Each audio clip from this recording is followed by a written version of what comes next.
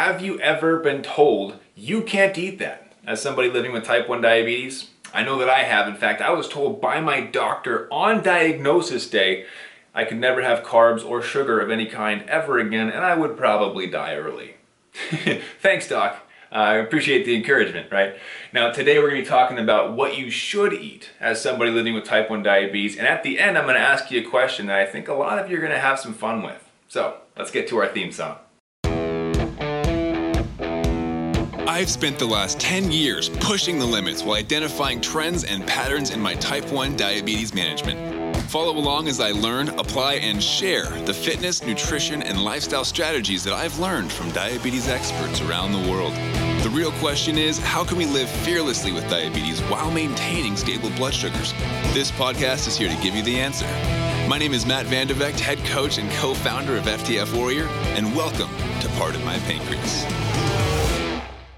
Alright, so like I mentioned, this is something I put together quick, and if you're not watching this on YouTube, you're listening maybe on Spotify or Apple or anything, that kind of stuff, highly suggest you jump over to YouTube, type in the same title of this episode with FTF Warrior, find it and watch it on YouTube because we've got a graph to show you.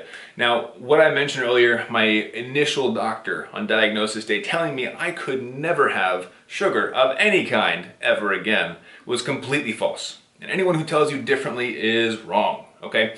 Now, not to say that there isn't some truth in that, okay? I couldn't have sugar ever again if I didn't take insulin, right? That is true, technically, but he misled me, unfortunately. And for years, I didn't know what I was doing. Let's just keep it there.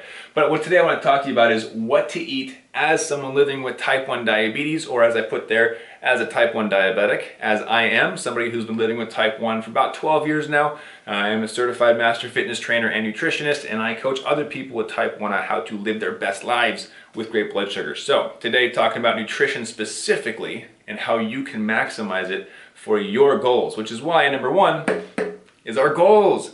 What should you eat? Well, first you got to ask, what are your goals? All right, so first here, as you can tell, I abbreviate a lot of the stuff. Can't have you getting ahead of me and figuring out the whole flowchart before I get there to explain it. So, goals. Now, these are general goals. There's probably some other goals out there that I didn't cover, but what are your goals? Now, BS, blood sugar. You probably figured that one out already. Weight loss is the second one, WL.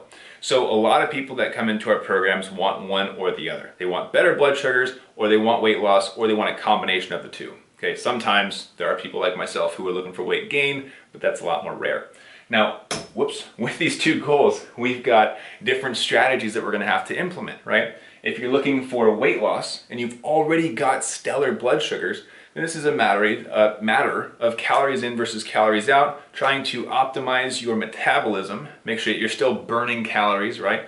That we're not starving ourselves. That's a huge component to the weight loss journey. Oftentimes people go on to diets of rabbit food and they eat nothing but salad and carrots, and it's depressing and also ruining your results. I wanted to throw that one in there just to give you a little heads up that weight loss is not as simple as not eating. Okay, you can still eat good foods. In fact, you can eat great foods and still see weight loss success. You just got to do it the right way, okay? So first off, if it's weight loss, blood sugars are covered. We're just looking at calories, optimizing your metabolism, and finding a strategy that's going to work for you long term. Because weight lost over the period of 2 weeks that you just gained back in the next 2 weeks is useless. We're looking for weight loss permanently, right? Now, blood sugars, that's a different story. Blood sugar optimization, isolating how to stabilize your blood sugars and predict where your blood sugars are going to go is a bit of a complicated journey if you don't know what you're doing. And it can be quite dangerous as well. Experimenting with your medication. Insulin levels, do I take more, do I take less? Oh no, I went low at 3 o'clock in the morning and then I ate the whole fridge and I woke up high. You see how this can get out of hand and lead you to what we call the blood sugar roller coaster, right? So what we're looking at with blood sugars, if you're solely eating to keep your blood sugar stable, that's easy, okay? We're looking at certain diets that restrict food. Now, unfortunately, this is quite common. A lot of type 1 diabetics are told, like I was, you can't have sugar ever again. So a lot of people go straight to the low carb or the keto routes. And I hate to break it to you, but low carb and keto are not the answer to your type 1 diabetes. Now, I'm gonna make a follow-up video because I know I'm gonna get a lot of comments about that, but it is not the answer. Is it an option? Yes, technically. But there are far better options out there that don't force restriction, okay? So if your only goal for eating food is to keep blood sugar stable, like you don't care how food tastes, you don't care about eating out socially, yes, restriction can work, but there's a better way, right? So if we've decided that blood sugars are in fact our goal, but we're not necessarily willing to give up the good stuff just yet, we go further into the flowchart. So whether it's weight loss or blood sugars, we continue on to the type. So next, the type. F stands for fuel. If your sole goal for eating is to fuel your body, to give you enough energy to complete your daily tasks, that's going to be a lot different than if you want good tasting food, right?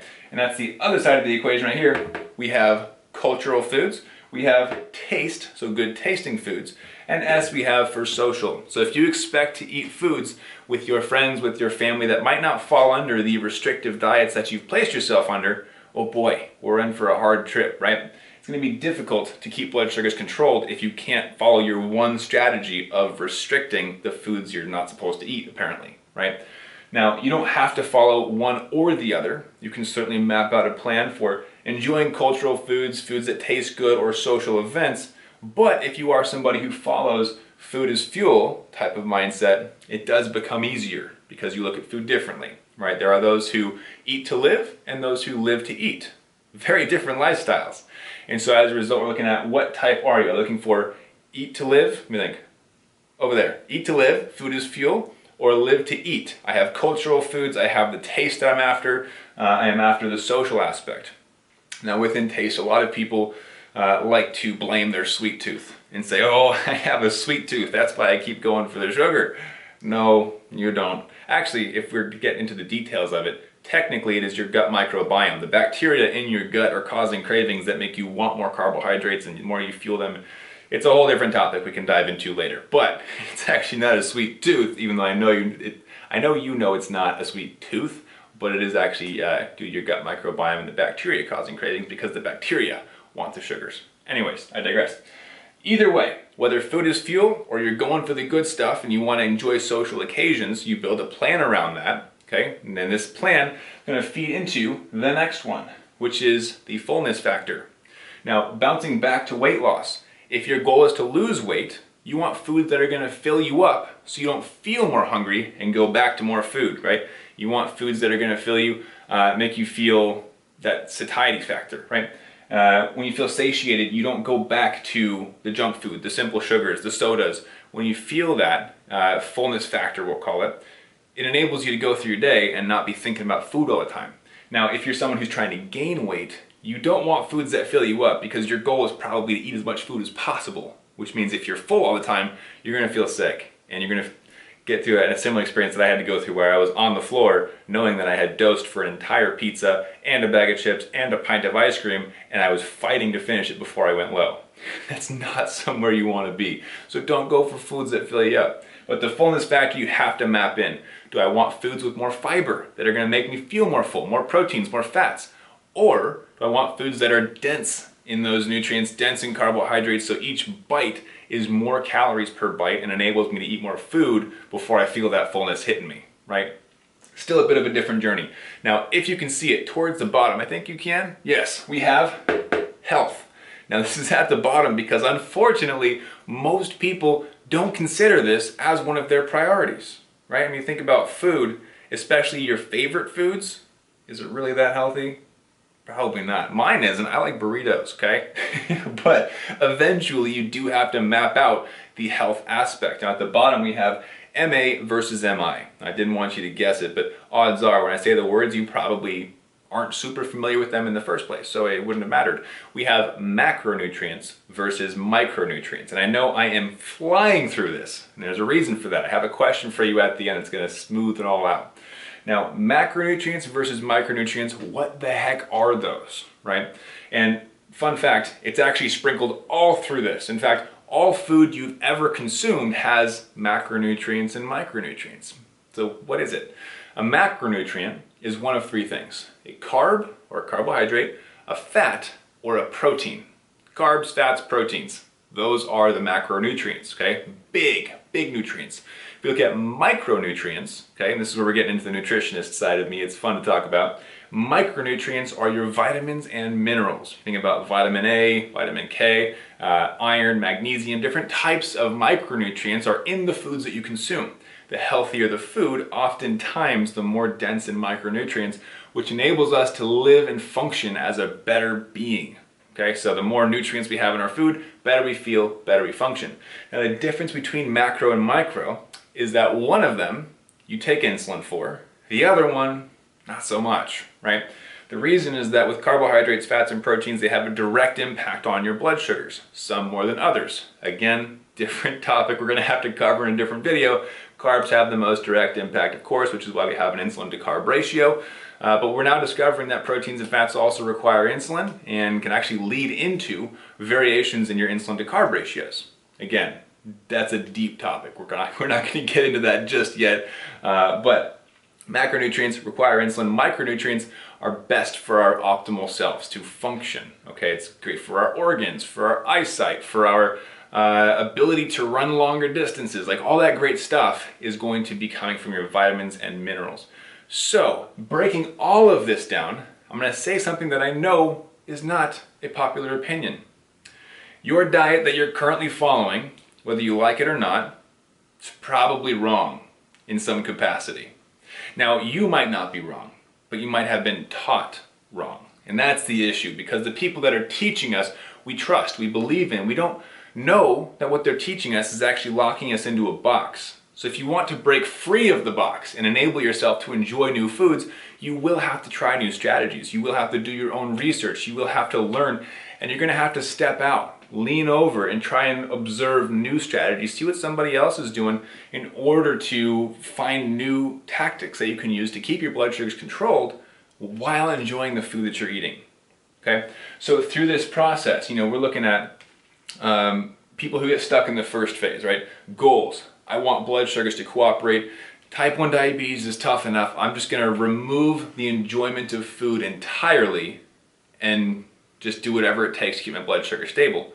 Well, that's great at first. I think that when you're newly diagnosed, there certainly is a time and place to remove variables and to input a little bit of restriction so you can get your feet, get your grounding, right?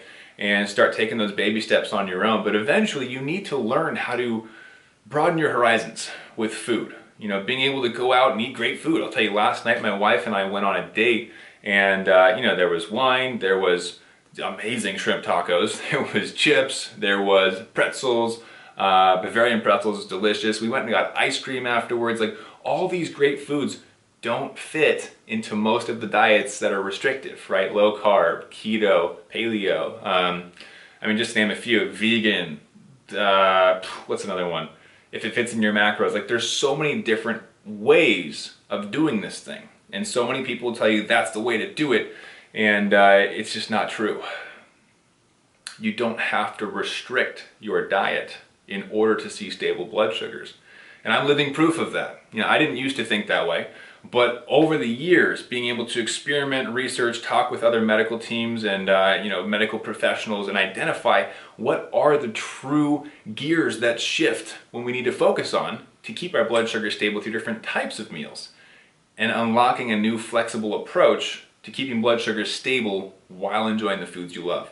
Now, what we teach inside of our program, of course, we have a special method that we teach our clients. It's called the Personalized Macronutrient Profile. Now, we talked down here about macronutrients, right? Carbs, fats, proteins. Those are key. If you can understand those three and how they fit into your blood sugar management routines, your strategies, it's going to be a lot easier to get things sorted. Okay, blood sugar is going to make a heck of a lot more sense. But if you do it in the context of what's called the Personalized Macronutrient Profile, it's also going to be a bit more streamlined and automatic. It's the same reason why I can look at my blood sugars 3 times during the day, breakfast, lunch, and dinner, and not have to worry about, oh, are they going high? Oh, are they going low? What's happening? Because I know they're going to stay stable. But it's because I follow that process, right? So the thing that's unpopular that I know a lot of people are going to give me crap for, low carb is wrong, high carb is wrong, vegan is wrong, vegetarian is wrong, keto is wrong. And I'm saying is wrong in the context of restriction dieting. Now, if you've chosen any of those because you enjoy those foods, more power to you. Go for it. But if we take an honest look at it and think about, am I doing this just so I can achieve stable blood sugars, or at least more predictable blood sugars, maybe I need to take a step back and think about what I actually want to eat, you know? Am I feeling full? Is this something I can do for my cultural events, for the good tasting foods, for social events? Is it for weight loss or is it for weight gain? Looking down here, the fullness factor. Do I feel good after I finish my meals? Health factor. Is it benefiting my health long term? The macronutrients versus the micronutrients.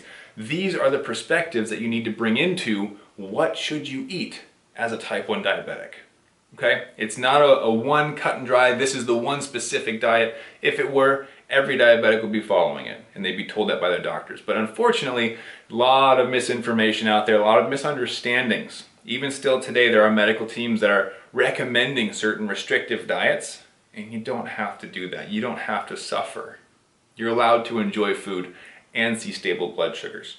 Now, the question that I want to ask you today, since you made it to the end of the video, is I'm going to be doing a series on different types of diets because I've tried most of them myself through my own experimentation, my research phases, and I've, of course, documented the pros and cons of each, as well as my experiences. So what I want to know from you in the comments down below on this video is, what diet would you like me to cover next? Okay? It could be one that you're currently using, it could be one that you're considering doing, and I want to go through these in a very non-biased approach of here's what I experienced, here's the science behind it, here's what it can do to your blood sugars, and then go from there. Open up this discussion. Let's talk about eating and diabetes. All right? Now, if you found this interesting, this specific process, this is the kind of stuff we teach in our programs. But on top of that, I want you to have more knowledge, more ammo behind your choices that you're making with your diabetes and how to control your blood sugars. So, I keep dropping this pen, forget it. If you're looking for more information on how to pick apart what you're eating, understand the carbs, fats, and proteins specifically, as well as how to make diabetes a bit easier for you to manage so you don't have to think about it all the time and you can actually enjoy eating your food, I want you to go check out a free training I did recently over at diabetesinaction.com. All right, so go check that out. All you got to do is throw your email in there and it registers you for the free video. You go check it out, learn some stuff, take some notes. It's at diabetesinaction.com. Go check that out right now. And of course, if you have not yet, be sure to click subscribe. Be notified of the other videos we put out there because I put these videos out a couple times a week. And it's a lot of fun for me. So drop a comment, check out that training at diabetesinaction.com. Be sure to click subscribe, and I will see you in the next video. Keep up the fight.